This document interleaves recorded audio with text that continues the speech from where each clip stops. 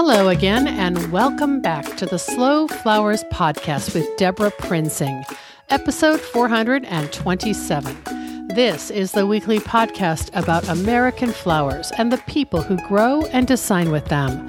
It's all about making a conscious choice, and I invite you to join the conversation and the creative community as we discuss the vital topics of saving our domestic flower farms and supporting a floral industry that relies on a safe, seasonal, and local supply of flowers and foliage. This podcast is brought to you by slowflowers.com, the free nationwide online directory to florists, shops, and studios who design with American-grown flowers, and to the farms that grow those blooms. It's the conscious choice for buying and sending flowers. And thank you to our lead sponsor, Florist Review Magazine. I'm delighted to serve as contributing editor for Slow Flowers Journal, found in the pages of Florist Review. It's the leading trade magazine in the floral industry and the only independent periodical for the retail, wholesale, and supplier market. Our partnership with Florist Review is such a valuable one, providing a forum for beautiful and inspiring editorial content in the Slow Flowers Journal section, month after month. Thanks to Florist Review, you can now order a subscription for yourself and give one as a gift this holiday season. Set your 2020 intention to enrich your personal and professional development. You can find the Buy One, Gift One special offer for members of the Slow Flowers community at deborahprinzing.com, where you can also find the show notes for today's episode 427. Our first sponsor thanks today goes to Johnny's Selected Seeds, an employee-owned company that provides our industry with the best flower, herb, and vegetable seeds supplied to farms large and small, and even to backyard cutting gardens like mine.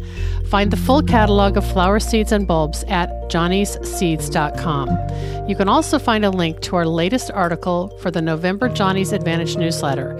Johnny's asked me to write about sustainable floral design after hearing Toby Nelson's presentation at the 2019 Slow Flowers Summit. My Q&A with Toby is inspiring and chock full of better choice mechanics and techniques for foam-free floristry, plus more resources. You can find the links to that article at deborahprinzing.com in today's show notes. And today we are continuing our theme for 2019, 50 States of Slow Flowers, with Georgia Monroe of Base Camp Farm Flowers in Milliken, Texas. Listen for my conversation with Georgia in the second portion of this episode. If you've followed along with me for any length of time, you won't be surprised to know that my trusty digital recorder is always tucked into my backpack when I travel. And that's because I'm on the alert for great Slow Flowers podcast guests to share with you. When I joined Holly Chappell at Flower Stock last month, I fully intended on connecting with a few Slow Flowers members to interview for this podcast. You've already heard my conversation with Kendra Shermer of Laurel Creek Florals in South Carolina a few weeks ago. She was part of the 50 States of Slow Flowers series. And coming up, you'll meet Liz Craig of Vermont's Maple Flower Farm, who I also interviewed while at Flower Stock. But I could never have predicted meeting Fiona Liston of Meadowsweet Flower Farm and Maura Sheehy of Maura's Cottage Flowers, the two women I want to introduce you to right now. As you'll hear us discuss, one chilly night at Holly and Evan Chappell's Hope Flower Farm, I found myself sitting on a log bench around the campfire, next to Maura and Fiona. We had a lovely conversation about why they decided to attend Flower Stock and about their personal floral journeys. Maura and Fiona told me they were members of the core group who recently founded Flower Farmers of Ireland. And of course, my interest was piqued. They agreed to join me the following afternoon during a break so I could record this episode. I'm so excited to share the backstory of Ireland's local flower renaissance and the increasing popularity of farmer florists like Maura and Fiona. Before we get started, here's a little more background about Flower Farmers of Ireland. They say this on their website. We are an all-Ireland support and advice group for the country's commercial cut flower and foliage growers. Our aims are to promote the cultivation, marketing, sale, and use of Irish-grown cut flowers and foliage, to support and act as an advocate for the growers. We promote the growing of seasonal Irish cut flowers and foliage in a sustainable manner with respect for the environment and the people working in the industry. We intend to be a national voice for the development of this industry in Ireland. Pretty exciting, huh? I've got a link to that website for Flower Farmers of Ireland, so you can spend time poking around their website and seeing the beautiful faces and beautiful flowers of this exciting community in Ireland. Maura Sheehy is the award-winning artisan flower farmer and florist who runs Maura's Cottage Flowers, catering to weddings, corporate floral requirements, local deliveries, and flower arranging classes. Located on an idyllic sheltered hillside just outside Tralee in County Kerry, Maura takes great pride in farming the same parcel of land that has been tended by several generations before. She manages the flower farm sustainably and offers a bespoke service, creating arrangements that are unique yet distinctive with an eye for color. Her flowers are scented, natural, and always reflect the seasons. After rearing 7 children, Maura followed her dream to study horticulture through distance learning with the Organic College in Dromcollogher, County Limerick. Today, Maura's passion for flowers is evident in every element of her designs. Customers have called her creations original, breathtaking, and stunning. She loves to feel that her floral creations convey a message of thoughtfulness to the recipients for any occasion. In 2017, she launched Bloom with Maura, offering classes to individuals and groups on flower arranging in her studio and beyond. In addition to flower farming and floristry, Maura is a columnist with Country Living magazine, and she often contributes to other publications. She has received a number of prestigious awards, though her most treasured is the Kerryman Business Award for Heritage and Environment. Fiona Liston owns Meadowsweet Flowers, a unique floristry design service that uses homegrown flowers to create vintage and rustic-style bouquets and floral arrangements. Fiona lives with her husband, John, on an organically certified beef and dairy farm in Donaman Croom, part of rural County Limerick. They are passionate about protecting the natural environment and working with nature to encourage wildlife, such as bees, birds, butterflies, and hedgehogs. Nature has always been a source of inspiration for Fiona. With a degree in fine art from the Limerick School of Art and Design and a certificate in interior design, she has developed a keen eye for color, texture, and form. And her customers often comment on the natural flair and creativity evident in her floral displays. Fiona supplies flowers to restaurants, businesses, and homeowners in the Croom, Adair, Ballingarry, Bruff, Brewery, Charlesville, and Limerick city areas. And I sure hope I pronounced all those charming Irish villages correctly. Her greatest passion lies in designing wedding flowers and offering bespoke design services through Meadowsweet Flowers. Well, I'm so delighted to introduce you to my new friends from across the Atlantic, part of the ever-expanding movement that's radically redefining the global cut flower industry by producing locally grown, seasonal, scented blooms for people who love their flowers to look and smell as if they were freshly picked from the garden. It's a slow flower celebration, Irish style. Visit DeborahPrinzing.com for today's show notes to see photos of Fiona and Maura and their flowers and community. You'll also find links to their social places. Let's get started.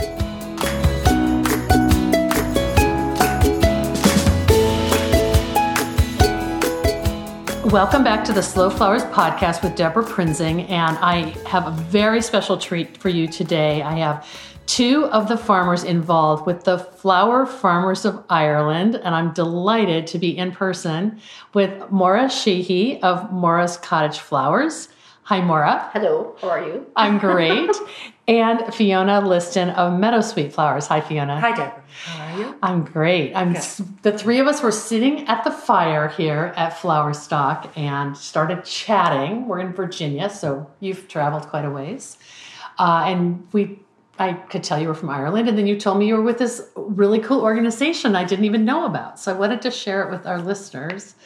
So Maura, maybe you can start by telling us, what is the Flower Farmers of Ireland? I think we can guess, but... Yeah, well, it's a fairly young organisation of flower farmers within the nation of Ireland. We formed in 2017 in February, so there were roughly 20 people attended the meeting in Cork, and we sat and formed an association and just came up with the idea for where we wanted to go and what it was all about. And it was more to do with awareness and support for each other as we grew in our new careers. Well, I'm going to ask you both to describe your individual farms, but just in general, what is the type of farm or the size of farm that has joined this cool group? Yeah, it's pretty small. So about a half an acre to an acre, I'd imagine would be the average size. I suppose, yeah. So people who are maybe growing on their own land where they also live, probably. Almost all, yeah. Almost, yeah. Yeah. And how did you all find each other? I mean, how did this even start? Did you start using social media to find each other? So myself and Fiona met in 2014 because we attended a cut flower course in Leitrim with Leitrim Flowers, and it was offering a weekend intensive course on cut flower, turn it into a business. So it's your hobby, but you'd like to turn it into a business. Here's how you do it. And this was in Ireland? It was in Leitrim, which is in Midlands. So was it done by like a university or something, or? No, at the time that we were looking to establish our businesses, there were very few people that we could find. When you'd research flower farming in Ireland, there were very few people in a Google search coming up. So Leitrim Flowers was the only place that you could go to get any information. Okay. You pay for information. Oh, right. Basically. Oh, they were also farmers. Yes. I see. Okay. So they were established 4 or 5 years at that stage. Yeah. Yeah. And were you both kind of avid gardeners who thought you might turn your flower growing into? Yes, we would have both done organic horticulture courses prior to that, but it would have been vegetable growing. And I would have always dabbled in my garden. I loved my garden, so for years and years it would have been like garden orientated, flowers, shrubs, more shrubs and that sort of thing, you know. Ornamental gardening. Gardening, yeah. And I had done courses on that. I'd done and travelled. I loved travelling, mostly to the UK and that, like. But at this point, we wanted to know more about growing flowers and about conditioning flowers, about the next step, how to bring flowers on into floral design then as well. Right. So it was all an organic process for us. And it was more to do with, I think there was an acceptance that everyone attended the course knew how to grow flowers. So it wasn't anything to do with growing flowers as such that weekend. It was much more about how you turn it into a business. That's brilliant. Yeah. So I had dipped my toe. I had shared a farmer's market stall with a friend of mine that summer. So I had seen the hard work that goes into a farmer's market, and I found that it wasn't successful for me in my area. It's very much depending on where you live in what type of farmer's market is set up in your area. Sure. So I had found at that stage that a couple of local businesses had accepted my flowers for the season, and I had got really good feedback, and that's what made me go to the next stage in this. Yeah, it's interesting because it seems so similar in North America, where the farmers market is sort of the gateway to start having people give you money for your flowers, right? Yes. And then you start thinking, well, how can I get more money? And maybe there's customers who have a different demand, or maybe different just mindset about paying for flowers, right? So you went to this course, and you said the course was in 2014? Yeah, and then 2014. Okay, and then so you met a few other folks, and so you guys. There were 6 of us that attended the meeting. Okay. And out of that 6, 3 of us were part of the initial forming of the Flower Farmers Association. So Ruth, the other girl, she lives in Cork, that lady, and she was the person that actually got the get up and go to round in the troops. We had tried to do that, I think, the year before, and it was just, it's such a hard job, as you know, to garden and whatever. So dates didn't work, but Ruth just threw herself into it and she made it happen. And we'll tell her I said hello. I hope we get to meet Ruth someday. Yes. She's here by proxy. Well, it always takes a core group to kind of do the extra, volunteer work, really, to start the association. So I know that there's similar groups in other countries, and there's the ASCFG in the U.S., flowers from the farm in the That's UK, right. and so there's probably organizations, in other countries where this same kind of parallel is happening, where maybe local and domestic flower farming is having a renaissance. And I had asked you last night, where were flowers coming from in Ireland before the two of you really got engaged in growing? And you said mostly Holland, is that right? Oh, for sure. Okay. Yeah. So had there been people growing flowers in Ireland way, like, I don't know, in the 50s or something? Or There's very little information when you try to research anything to do with growing flowers in Ireland. And we fall between agriculture and horticulture. It is a different business. Yeah, as I such. think that they were growing. They were growing for their own use. Like Yes. we said, there was flower growers, but there wasn't anybody. There wasn't anybody like seriously trying to make money out of growing flowers. Isn't that ironic when you think of the country of Ireland being so beloved for its gardens? And Well, I was just going to say, every little cottage had a plot. They did, yeah. And they would have had an apple tree and a rhubarb plant and wallflowers and phlox But it was But they were perennials. sustain themselves, like, Right. you know, very right. cheap to set up. Subsistence. Yeah. Yeah, and probably as the floral design side of, kind of the end user, the florist and the customer, is that sort of that evolved beyond just having your little plot and growing. Then there was an opportunity for commercial, semi-commercial, I don't know, what do you call yourselves? Like boutique growers or small-scale growers or... Yeah, small scale growers. I mean, you're not a factory. I guess that's what No. I'm trying to get at. Yeah. No. And that's, I suppose, for me anyway, speaking for myself, I'm growing to supply myself with floral design. When I did the course with Maura, I sat on it for a few years. I actually didn't start up anything straight away, but it was when I went for the first floral design course that it clicked with me. That all my background in fine art, I had done fine art, it was all my background that came together, my love of flowers, but creativity was the main thing. So it was when I did the floral design course that I ramped up the growing. So that's what motivated you to go. That's what motivated me, and I would consider myself more the floral designer than the flower farmer, I suppose. And even though it's very important to me that that I grow and I'm every day out in nature, that's creativity in itself as well. Yeah. But as you started doing more floral design, then Fiona, you realized, I can grow my art supplies. I can grow what I want to use as an artist. Exactly, and it's all come together. And that, for me, that was great.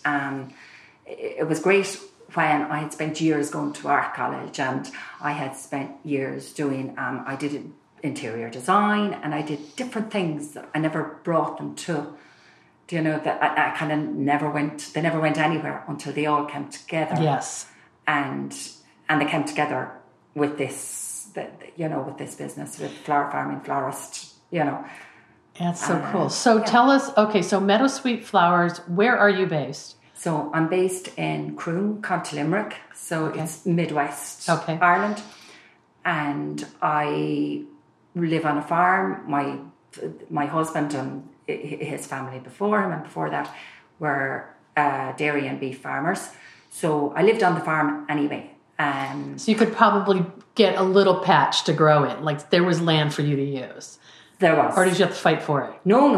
And that's the problem. There's it's not the problem, but I started gardening at my back door, and then I went out and out and out, and I could still go out, but I can't manage to get it all done. Yeah. But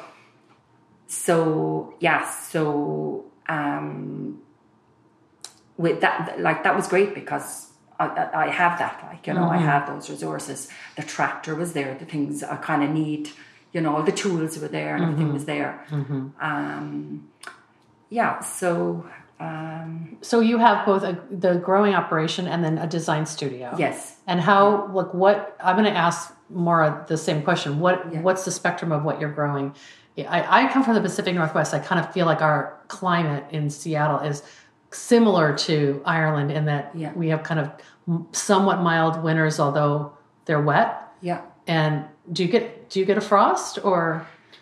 we're expecting our first frost from now on. Oh wow! I'm so sorry. But yeah. it could, you're not. You're We're growing. middle of October now. It could be the end. We're of dreading October. our first frost. I'm expecting. Yeah, because you're leaving cash in the Dangerous. ground, right? Yeah. It's dangerous. But so your winter, you don't have winter crops necessarily. You're kind of spring through fall. There would be certain, well, I suppose winter things like hellebores and things like that, daffodils, tulips, we'll say. Okay. Up to Christmas then there'd be foraging from the hedges, like there would be the holly and, there would be For wreaths and chrysanthemums garlands. growing in the tunnel, like, not that I'm too mad about them, like, but we'll say I supply restaurants like weekly and then do weddings and then weddings. Yeah. So Fiona, I'm curious to know about your growing flowers for your floral design services. Who are your customers? Okay, well, my customers are local businesses, restaurants and hotels. Sometimes once-off bouquets and things like that. Oh, like for a birthday party or something like that? For a birthday party, people ring me for for thank you bouquets or get well bouquets. So that's a small part of what I do, and the main bulk, and then weekly, we'd say the restaurants would be on a subscription basis. Right. So that's nice and steady. And then the bulk of the work I would do is wedding work. Wow. So I'm fortunate that I live near an area that has, it's kind of, I suppose it would be a tourist stroke wedding destination place. So would be lots of weddings there. Wow. And a local hotel there would be referring me. So I get, lots of work that way. And that takes up. Wedding work takes up, all your life. Yeah. Is your aesthetic different than the other florists in town? I mean, this garden-inspired product that you're growing? Yeah, it is. And that's what people would come to me for. They would say, like, that's what they want. They want garden-inspired. Now, sometimes they say that, but they don't really understand what they're, that they don't really understand, like, because they would have a specific colour scheme in mind, and they might have flowers that are even out of season in mind. So you have to educate them. Yes. And like just recently now I did one. This is my ideal wedding is when they want what's seasonal. They want the colours of the season, like, so in the autumn time it's the autumnal colours, and they're happy to go with whatever is there and leave it to me. So that's I hope that's happening more often. Well, I suppose maybe I'm going to try and steer it. Yes. Steer it in that way more often. That's been a topic of conversation here at Flower Stock. So it has, it probably inspired you a little bit. Yeah, absolutely. And it's just recently I've had a few of those kind of weddings. And, I suppose prior to this, because my business, this is only my third year in business. So I'm learning, I'm just growing myself. Like, I'm learning about what people want and what I want, and, trying to come halfway between them. Absolutely. That's so cool. But like seasonal would be very important to me. It's, can be difficult because there can be a gap, there is a gap there in December, January, February. Would you be asked to do a wedding in the winter? And yes. Where would you source your flowers then? Well, in the winter time, I would have a lot of foliage myself, so I would use that, evergreen foliage and stuff like that. In the line of flowers, I would import flowers. So you would get from the Dutch auction, because would that be easier than going and getting flowers from the UK? From the UK, I don't think it's an option to get flowers from the UK. Nobody's really nobody's sending you British grown flowers into Ireland for florists to use. No. Oh, no. So maybe they're just not large enough to. Not that I know. Not that I know of anyway. Yeah, that's interesting. And even in Ireland, I don't know. Of anybody, there isn't anybody that I know of that would have flowers at that time of the year. Right, like a greenhouse, in Ireland. like a greenhouse grower or something like that. A greenhouse grower? No, not that I know. That's interesting. Yeah. I mean, it sounds like you're just at the cusp of this, opportunity to expand, and so no one's big enough or mature enough as a business to move into that space. Yeah. I want you to share some photos of your design work. Would you do that for us? Yes. Oh, good. We'll put them in. We don't need them today. You can email them to me. Yeah. She's looking around like, where are my photos? When we run the podcast, we have a blog post on my website, and I do a little blog post about you guys as my guests and share photos and links of how people can find you and that sort of thing. Yeah. Mm-hmm. So let's pivot over to Miss Maura. Maura, your business, Maura's Cottage Flowers, did you start with vegetables as well, or how did I started with a plan of having some time for myself. I had just sent my youngest child to school, so Molly was my youngest child, and I have 7 children. I have 4 boys and 3 girls. So your plate was pretty full. Yeah. So I said, okay, I want some time for myself. I want to get outdoors, get into the garden, do what I may have done when I left school. Mm-hmm. My story goes that I suffer from hay fever, and when I suggested that I study horticulture at my leaving cert stage, I was warned against it and took notice of it and just shelved the idea. Oh my goodness. But that was your early interest. Yes. Yeah. I had grown flowers from seed as a very young child, and being from the country, and my people, I suppose, my parents and my grandparents on both sides were very deeply connected to the soil and to nature. Even though one set of grandparents lived in town, they always had a garden and went to the bog to get, harvest food for the winter. So I loved nature and I loved being outside, and I was a very happy stay-at-home mom, but one day I realised I'm just after spending 20 years almost indoors, I need to have some time for myself. And I'm an accidental business person. And I'm sorry to cut you off. You're an accidental business person? Yeah. I think we all are. I never meant to start a business. I don't know how that happened. But now I have no time for myself. Because you're running a farm, basically. Yeah, well. So did you have land where you lived, or where are you growing? So I'm living on the family plot at home. We were given a site, and there was a field alongside the house that we're gifted also. So plenty of space. So is it like an acre in size? I have 2 acres. 2 acres, okay. Yeah. So you're kind of on the large side. The possibility is there, and it is growing. Okay. Yeah, and I have a hillside. I have a very favourable site. So get wonderful shelter, wonderful sunshine, and the drainage. And good drainage, right. What are you growing?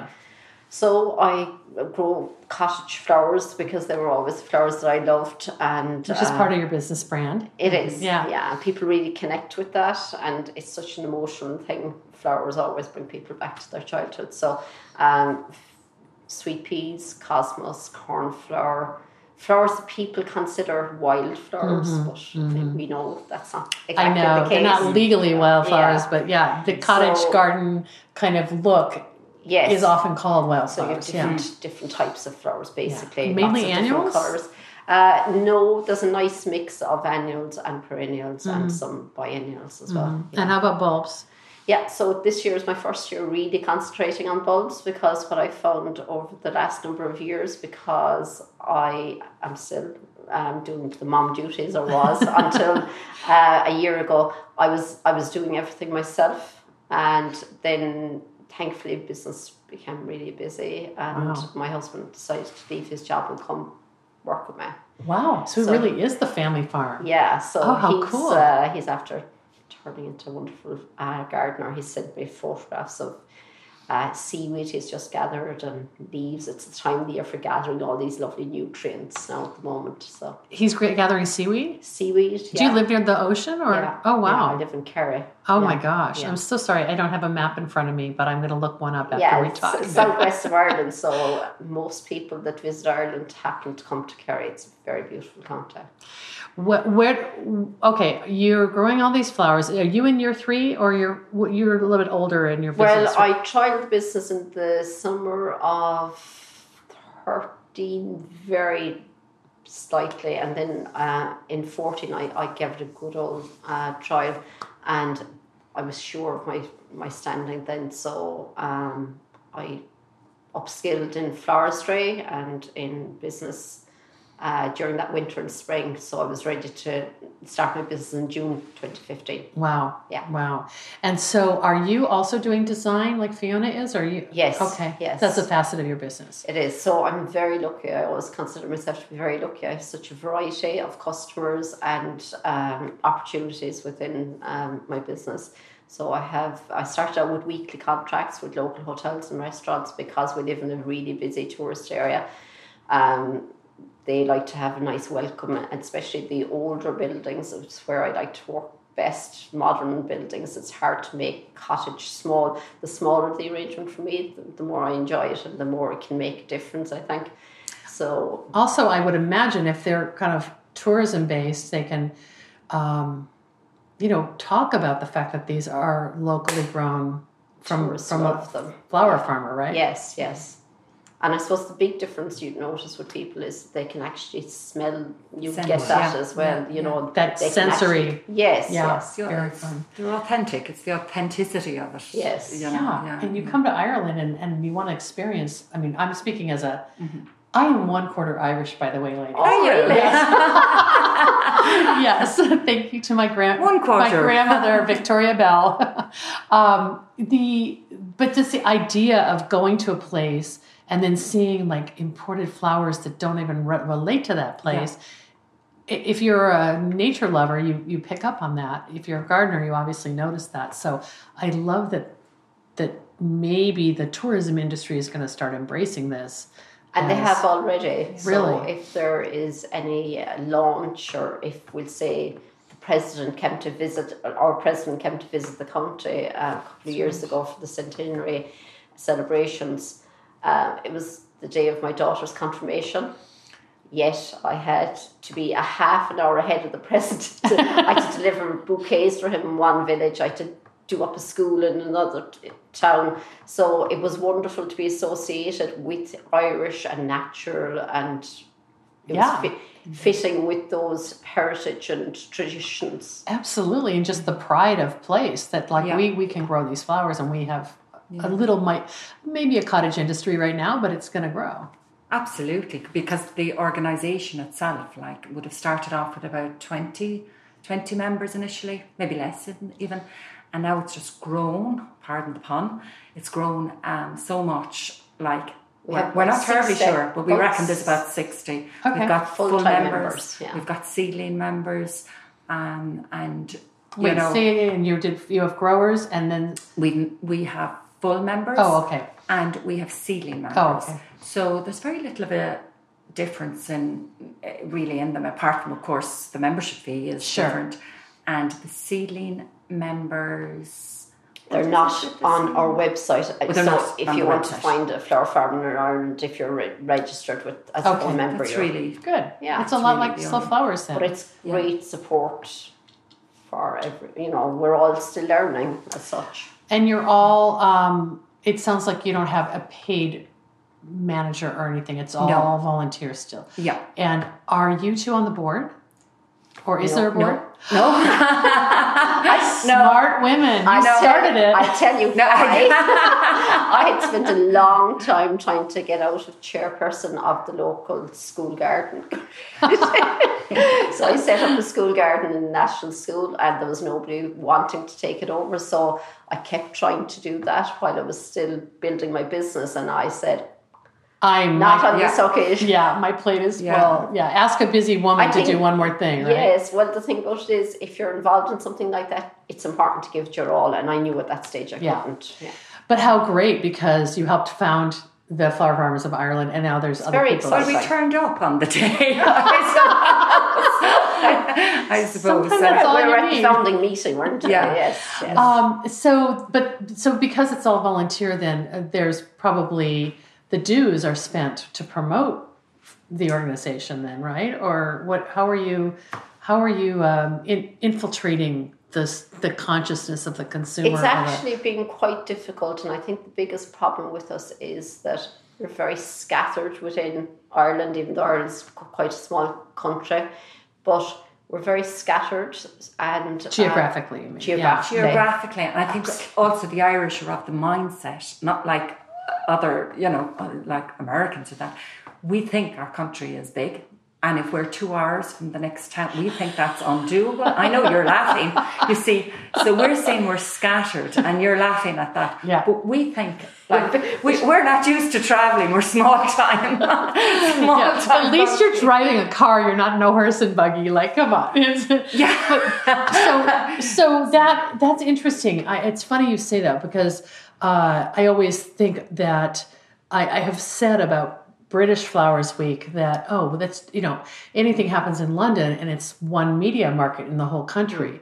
And whereas in the US, it's really hard to get media attention on American Flowers Week because there's 40 big media markets and it's just really hard to capture everyone's attention. In Ireland, you're kind of one media market as well, or are you kind of, what are the major cities? There's Dublin, Cork, Galway, Limerick. But then we're all out. Yeah, we're all out of the cities. The farmers are out of the cities. I think the two biggest problems, as regards promoting it on a national scale so far, have been that we are geographically scattered, and it's the busyness. The nature of our business is that we are constantly, even off season from weddings, you're trying to prepare for the following season. Yeah, you're all small entrepreneurs. Yes. Yeah. Mm-hmm. But you're there, and you have the website, and you've got the branding, and it's growing it'll grow really well. Yeah. Well, the membership's growing. Finding our feet, like that's and still feel. I suppose maybe we've got a bit too comfortable now. Maybe we do need to. It'll happen. I mean, the goal. It sounds like the goal is really. We were talking last night to bring growers together, but also you do have some members like both of you who are florists. So. That's kind of an interesting profile. We have members that are growers and, sell their crop, and do markets and just do that. That's their main thing. Mm-hmm. And then you've ones like us that do both. The farmer florists. The farmer florists. Maybe possibly even do more of as the floristry business gets busier and busier. Mm-hmm. Do more of that and getting dragged away from the growing, reluctantly, and so then there's a balance there as well. That's difficult because sometimes you find yourself like you started off, as Maura said, wanting to be outside, and then you find all of a sudden the busier you get, you're back inside, not designing, but you're on the computer, and you're marketing, you're doing business. All the other jobs. You're doing So and for me, like I worked as well in an office, and that's where I wanted to get away from, and now I find the most frustrating part is I'm back there. Still navigating my way around the computer, and maybe that's just the growing pains of a small business. Like you'll get to a level at some point, Fiona, where you maybe could hire someone to do the administrative stuff. So you don't have that to. Would be the dream. So you could be the designer, and the grower. Yeah, and I hope that happens for you. Yeah. You probably see glimmers of that every now and then after after a really successful event. Like I can do this. Yeah. What do you think the goal is, though, for Ireland in terms of the Flower Farmers Group? Are you really just trying to create best practices and standards among growers, or so it's a more internally focused, or are you trying to also raise awareness among the buying public and customers? Yes. So I think from the traditional flowers point of view, because our style is so in vogue with the last couple of years. There's definitely a demand for wholesale flowers in Ireland from local growers, and with the emphasis on the environment, which thankfully is taking hold as well. There's huge opportunity there and huge room for collaboration, but at the moment it's just the fact that we're all bogged down on set up. I thought you were going to say something different, Maura. I thought you were going to say the fact is there's more demand than supply right now, because I hear that complaint in North America from florists, especially florists who are they're used to buying from a wholesaler or having their flowers shipped in. The comment is often, well, I would buy local flowers if I could find farmers who had the quantity I needed. Yeah, that is true. Florists have no opportunity. I would say florists don't have the opportunity to buy from people like you. And we've met a number of really lovely florists that would love to buy the flowers. Yeah. But then from our point of view, if I'm to be completely honest, it's my unique selling point. So I don't know if I had surplus, would I, at this stage in my business, would be a good idea to sell my unique selling point. Right. So that's a hard thing. So you don't wholesale right now? No. Yeah. No. Because I think and you don't either, do you, Fiona? Because having the design facet of your business, you're growing and selling to yourself. You're upselling. Yes. Yeah. Cool. Yeah. Well, I really am delighted that we got to meet and talk a little bit about this. And you did tell me last night that there is an Irish Flowers Week happening. That's right. So it was there last year during the summertime. So basically, we decided that we would try to work it individually. So on our own individual business pages, on Instagram and Facebook, it was up to ourselves whether we opted in or not. So I offered bouquets, and there was such a great response. I gave a bouquet to the Facebook competition and one to the Instagram. Oh, fun. Yeah. Oh, fun. Yeah. So I want to make sure I get those dates. There's a hashtag then as well, so we use the hashtag. Hashtag Irish Flowers Week. Yeah. Good. Oh, I'm excited.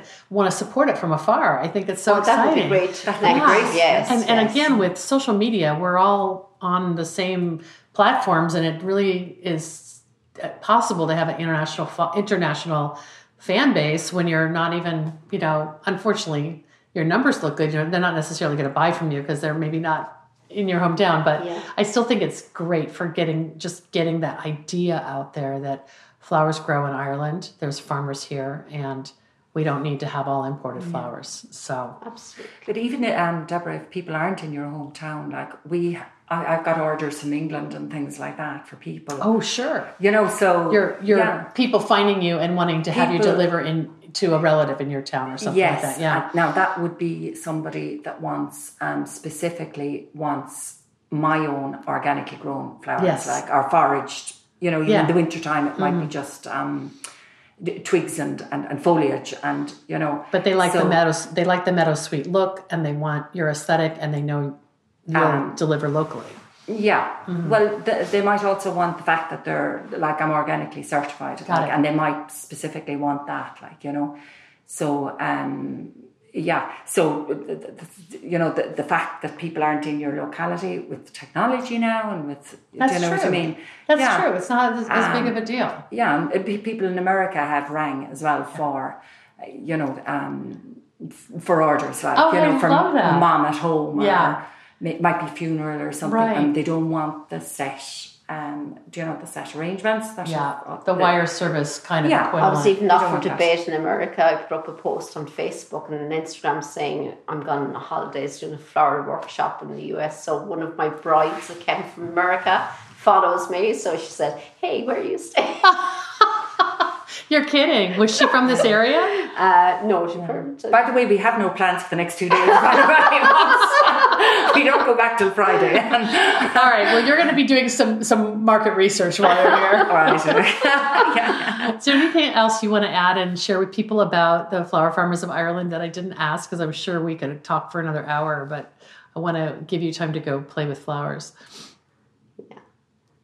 Yeah. Well, it's just been fantastic. It's something that's brought us all together and together, for anything that people are passionate about. Like together, you're great. Absolutely, I agree completely. And that sounds very powerful, doesn't it? We connect together. Our Facebook closed group, so we can ask questions about pricing and about what varieties to plant and that. So it's and we help each other out in busy times and I had a very busy wedding last week, and I just had met some of the girls on a farm walk during the summer. 1 or 2 conversations, and I just messaged them and said, are you busy on Friday? And they came and they helped you work. Yeah. So it's great that way. It's the power of community, and I feel like that too with what I've experienced with the Slow Flowers community, and I feel like everyone here at Flowerstock kind of has that sensibility of learning from each other and supporting each other, because we're kind of charting a new path. This isn't the big corporate path. This is the artisanal path. It is. Mm-hmm. Yeah. It is. Yeah. Thank you both so much for sitting down with me and sharing our your story. Our pleasure. This was 100% spontaneous, and it worked out great. And you'll also share photos of your farm tomorrow. That'd be great. Hope I can come over and visit you sometime soon. That would be wonderful. You're more than welcome. It might have to be a pilgrimage, Well, you can always come back to find your ancestors. That's right. I'll have to drag my father along. Thanks a lot. You're more than welcome. Oh my gosh, that was so fun.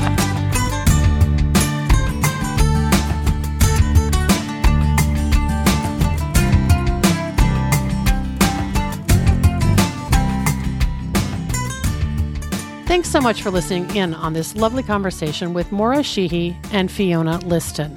What a true delight it was for me to spend time laughing and sharing with these two new flower friends. I think you'll love the description that I'm going to share from Flower Farmers of Ireland's About page. I know it will resonate with you as it did with me.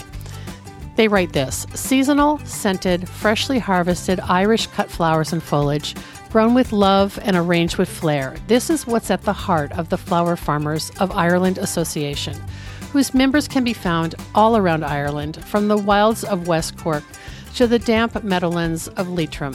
Whether it's a bouquet of sweetly perfumed narcissi in spring, a delicate tangle of roses and scented sweet pea in the summer, a fiery-hued arrangement of dahlias in autumn, or a wintry Christmas wreath embellished with decorative seed heads, we pride ourselves on growing and arranging the freshest and most beautiful seasonal blooms and foliage for market, as well as for both public and private events. Our next sponsor thanks goes to the Association of Specialty Cut Flower Growers. Formed in 1988, ASCFG was created to educate, unite, and support commercial cut flower growers. Its mission is to help growers produce high-quality floral material and to foster and promote the local availability of that product. Learn more at ascfg.org.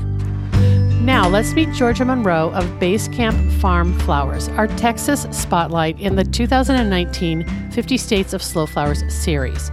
Located just 10 miles from South College Station in the community of Milliken, Basecamp Farms grows specialty cut flowers for the Brazos Valley and surrounding region. Georgia and her husband Jordan grow and sell high-quality blooms to florists in the Brazos Valley and North Houston, as well as to the public and hosting farm events. Let's meet Georgia.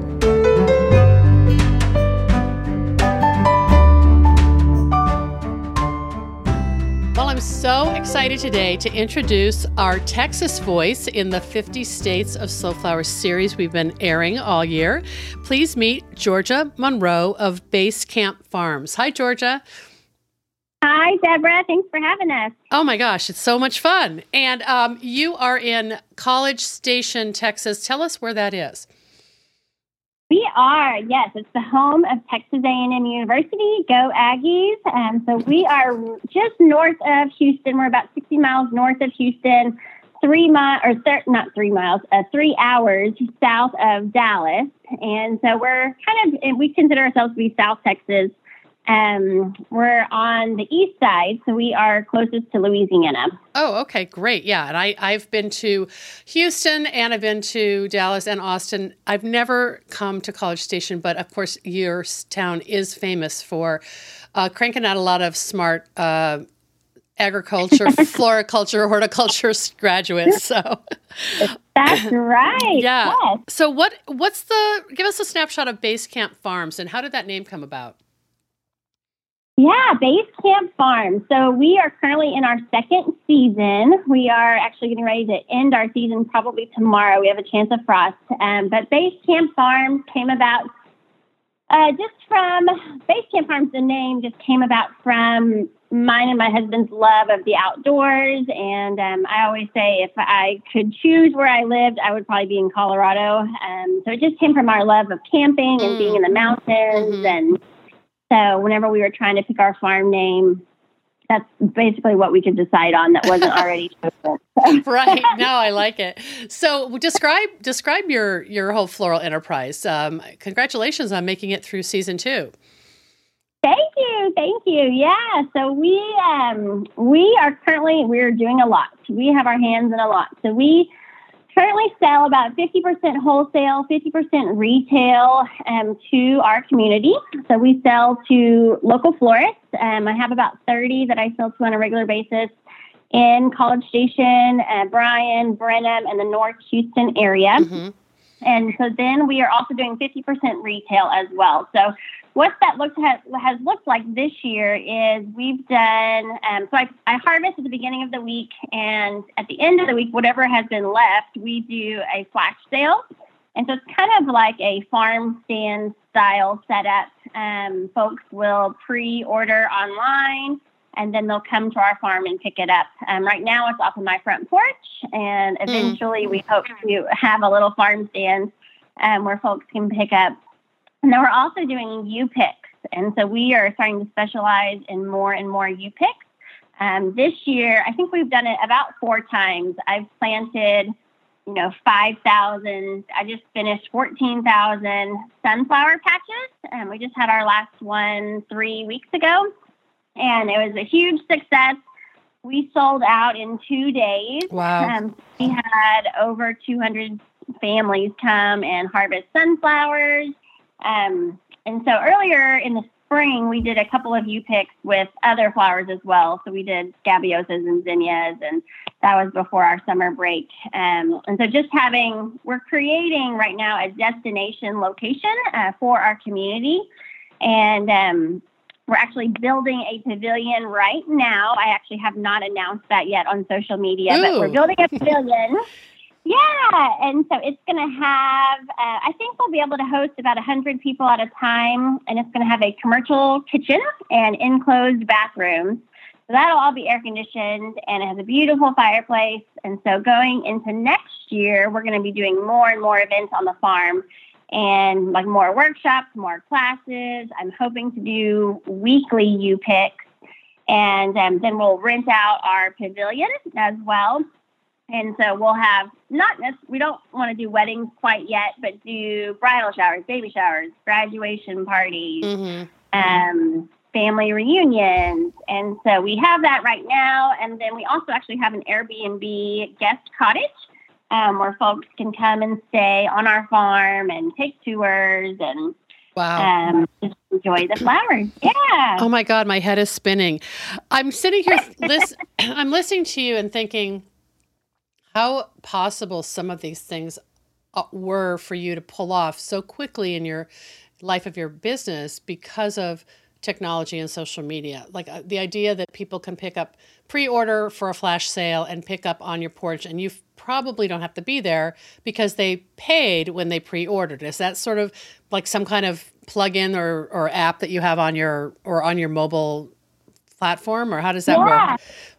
Yes. So far, it's actually been pretty messy. I let people just text me. They text me, and then they pay by Venmo or PayPal. Got it. Or they can pay here whenever they pick up by cash or by check. We are actually working right now to get a website developed with a company called Barn to Door. And so it should launch, maybe by the time this airs, it'll be launched by then. But people will be able to order through that website, and our whole website will have all of our information of what we're doing, and then as well, or paper. It'll all be much more organized. Wow. Into next year. Wow. The idea of the U-pick is so brilliant because you're keeping it crop specific and containing the time of the year when that happens. It's usually over just one weekend, it sounds like. It has so far in the past. It's been over one weekend or 2 weekends while the sunflowers are blooming well. But going into next year, we're hoping to do weekly. We're kind of changing how our farm is set up so that way we'll have, 500-foot rows, or 5 100-foot rows, Right. where people can come and cut zinnias and scabiosas, and not necessarily lower end flowers, but flowers that are just easier to harvest, and they're super productive. So that'll be Wow. really fun to have people out here each week next year. And how do you charge for that? I'm just curious. Yep. So far we have been charging. So for the sunflowers, we do per bucket, and so I actually have a 3-gallon. It's actually an IKEA trash can. Got it. I know it. It's about 3 gallons, and we do a standard price of $25 for all you can pick to fill up your bucket. And most people are very respectful of that, and they probably get anywhere between 30 and 40 per bucket. Sure. And then for next year, whenever we have our weekly ones, I'm planning to do like a mason jar, like a quart-sized mason jar, and that'll be $20 per jar, and they can come and make their own arrangement here on the farm. Wow. That's cool. Oh my gosh, you're doing so many things, and it kind of all falls into this, I guess, tapestry of ways to connect customers with your flowers, floral tourism, destination, kind of experiences, and then for people who want to take workshops, you're adding that, and then this venue sounds phenomenal. So, how did you do all this in 2 years, and what led you to this? I'm so curious about your background. Yeah. So what led us to do the pavilion was kind of that's just where our business is going. And my husband is a mortgage loan officer. And he does that full time in College Station, and he works. And so with his job, he does lots of entertaining as well. So lots of happy hours and parties, and really a lot of his customers are women. And so our businesses are really meshing together. How wild. Yeah. They want to come out and experience the farm, and really there's nothing like this in our area. And so even with, this is another thing that we just did. I planted a very small sunflower crop about 2 weeks ago, and it was blooming 2 weeks ago. And it was about a 30 by 20, so it wasn't very many, maybe 1,000 sunflowers at the most. But I invited photographers to come out and take photography sessions. And so I charged an hourly rate. And what they did is everybody had an hour, and they had access to the sunflower field as well as our whole property to take pictures at. And it was hugely successful. We had about 30 reservations over a course of a week. And people came from all over Houston, all over. I had one guy come from Dallas. Austin has been here as well. And so that's amazing. Nobody else is doing this within a 200 or 300 mile radius. So people just want the farm experience. And, not only are we going to have a beautiful building to share, but I mean, we have a 5-year-old daughter. And so having family friendly activities on the farm just makes sense for our family. And I actually grew up on a cattle ranch in West Texas.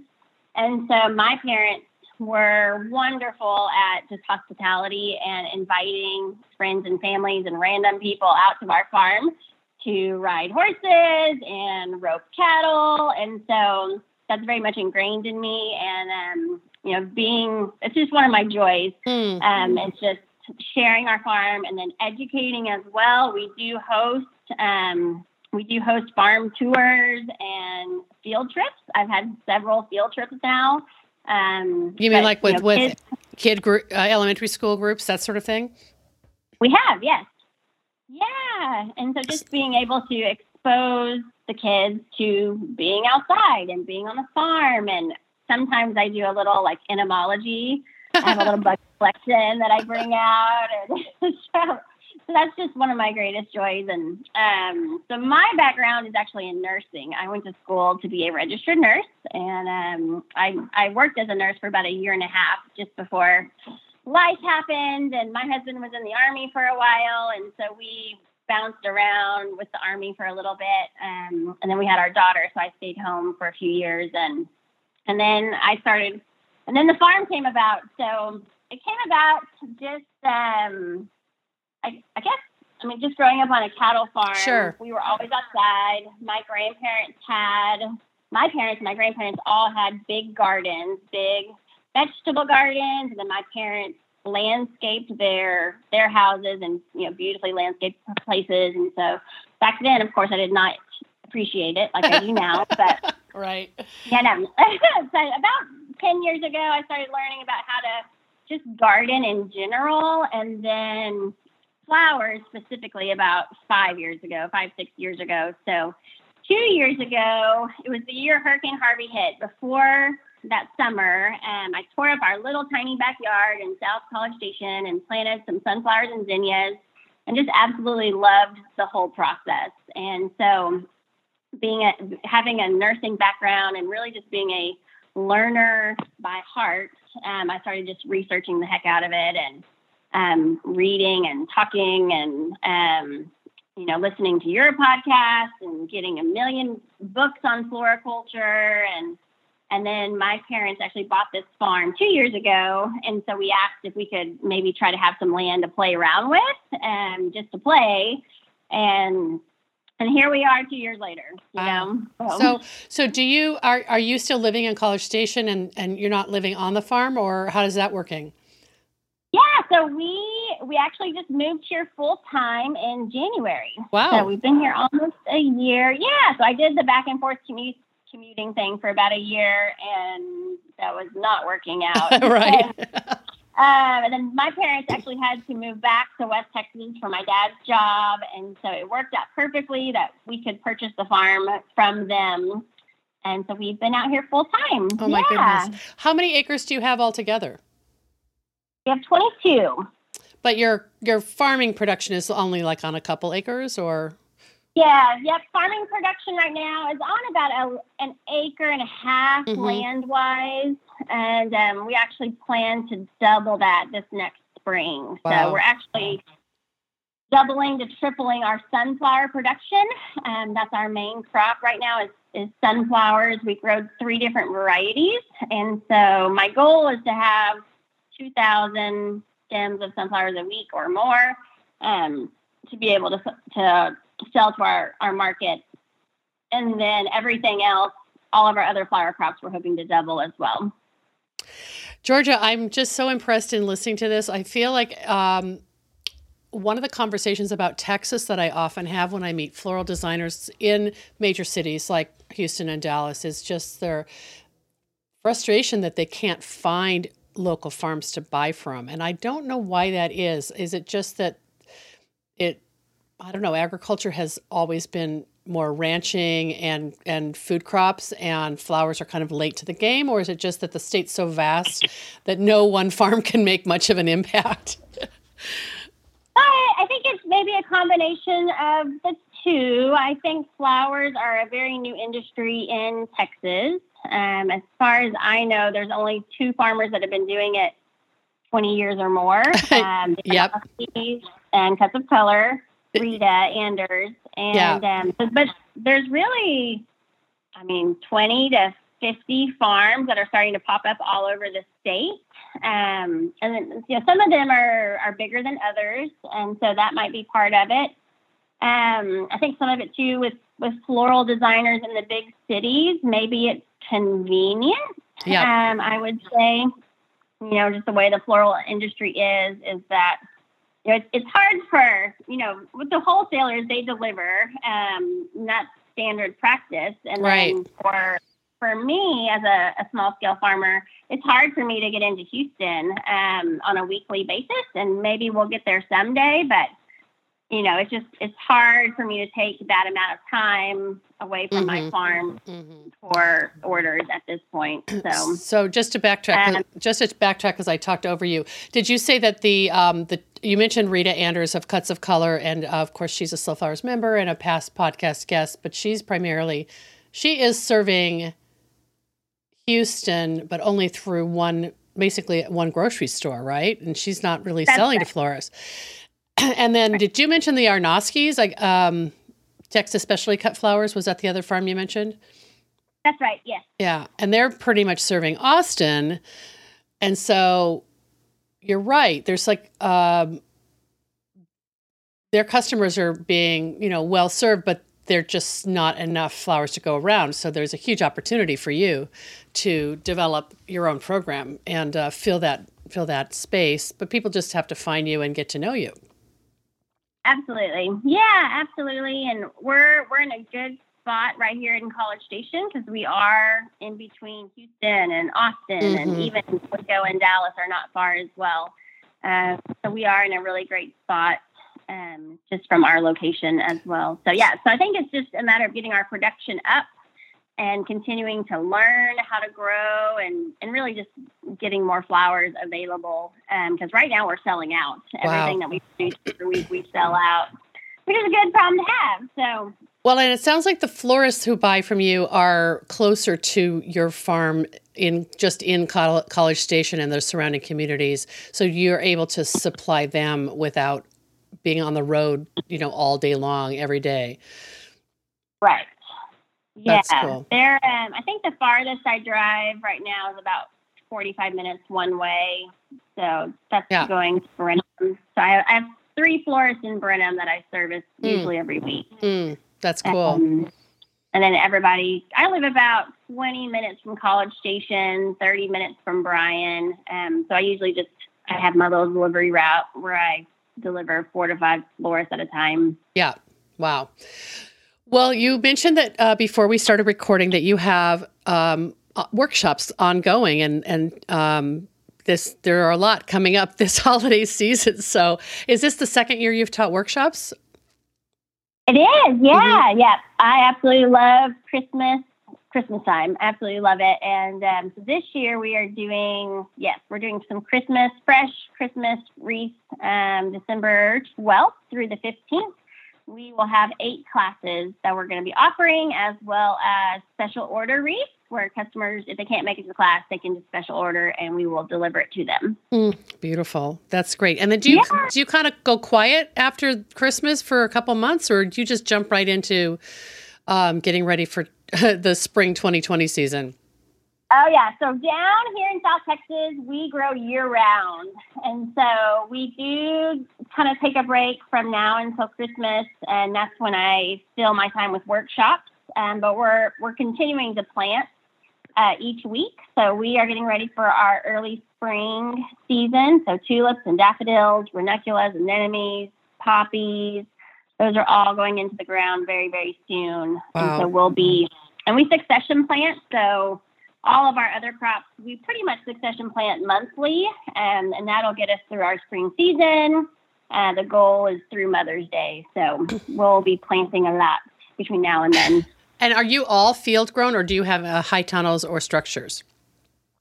I am about 75% field grown. I do have one hoop house, which has my ranunculus and anemones in it this year. And then I have another one, which is my propagation greenhouse, where we start all of our seeds.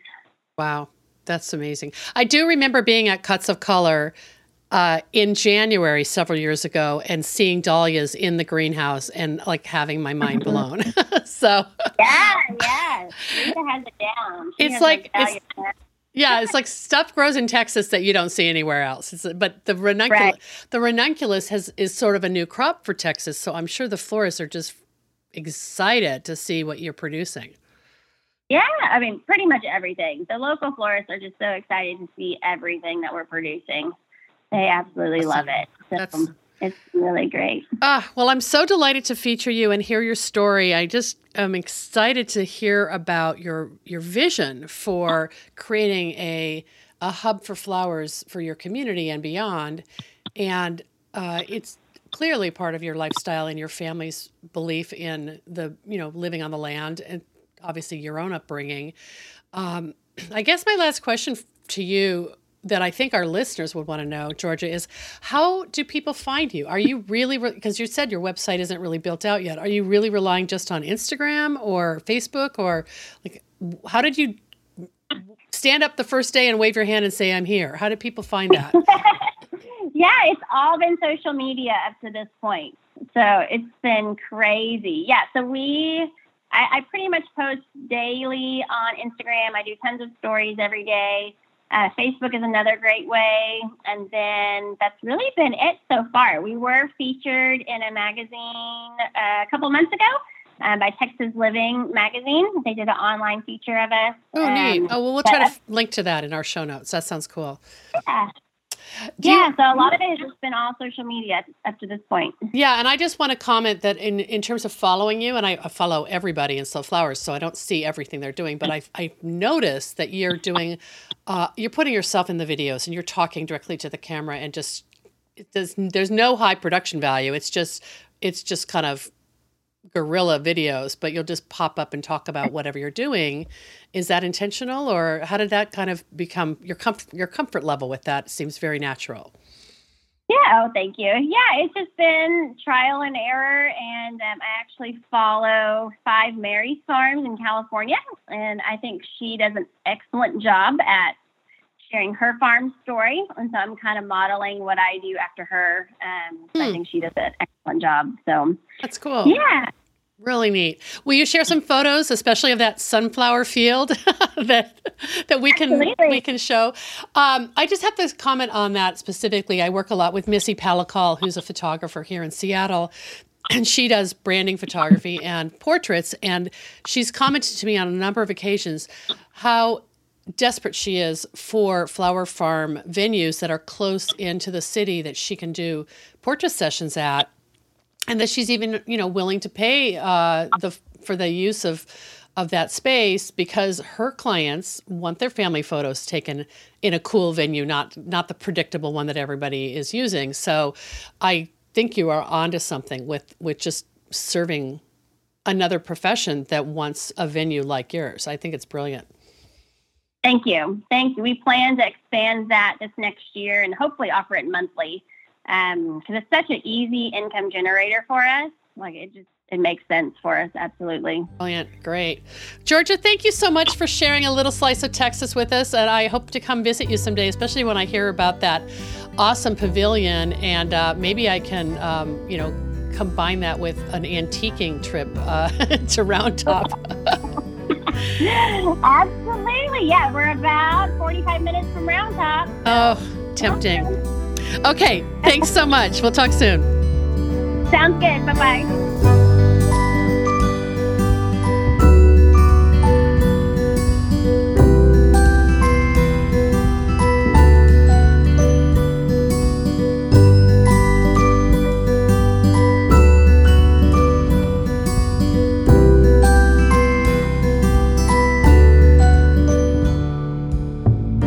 Check out photos that Georgia has shared and find links to Basecamp Farm Flowers social places in today's show notes at DeborahPrinzing.com. Thank you so much for joining me today.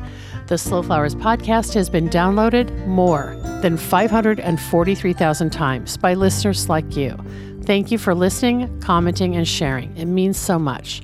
As our movement gains more supporters and more passionate participants who believe in the importance of the American cut flower industry, the momentum is contagious, and I know you feel it too. I value your support and invite you to show your thanks with a donation to support my ongoing advocacy, education, and outreach activities. You can find the donate button in the column to the right at DeborahPrinzing.com. Our final sponsor spotlight today goes to Longfield Gardens, which provides home gardeners with high-quality flower bulbs and perennials. Their online store offers plants for every region and every season, from tulips and daffodils to dahlias, caladiums, and amaryllis. Check out the full catalog at Longfield Gardens, which is longfield-gardens.com. I'm Deborah Prinzing, host and producer of the Slow Flowers podcast. Next week, you're invited to join me in putting more American-grown flowers on the table, one vase at a time. And if you like what you hear, please consider logging on to iTunes and posting a listener review.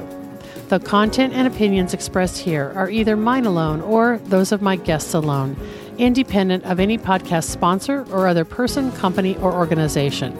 The Slow Flowers podcast is engineered and edited by Andrew Brenlin. Learn more about his work at soundbodymovement.com.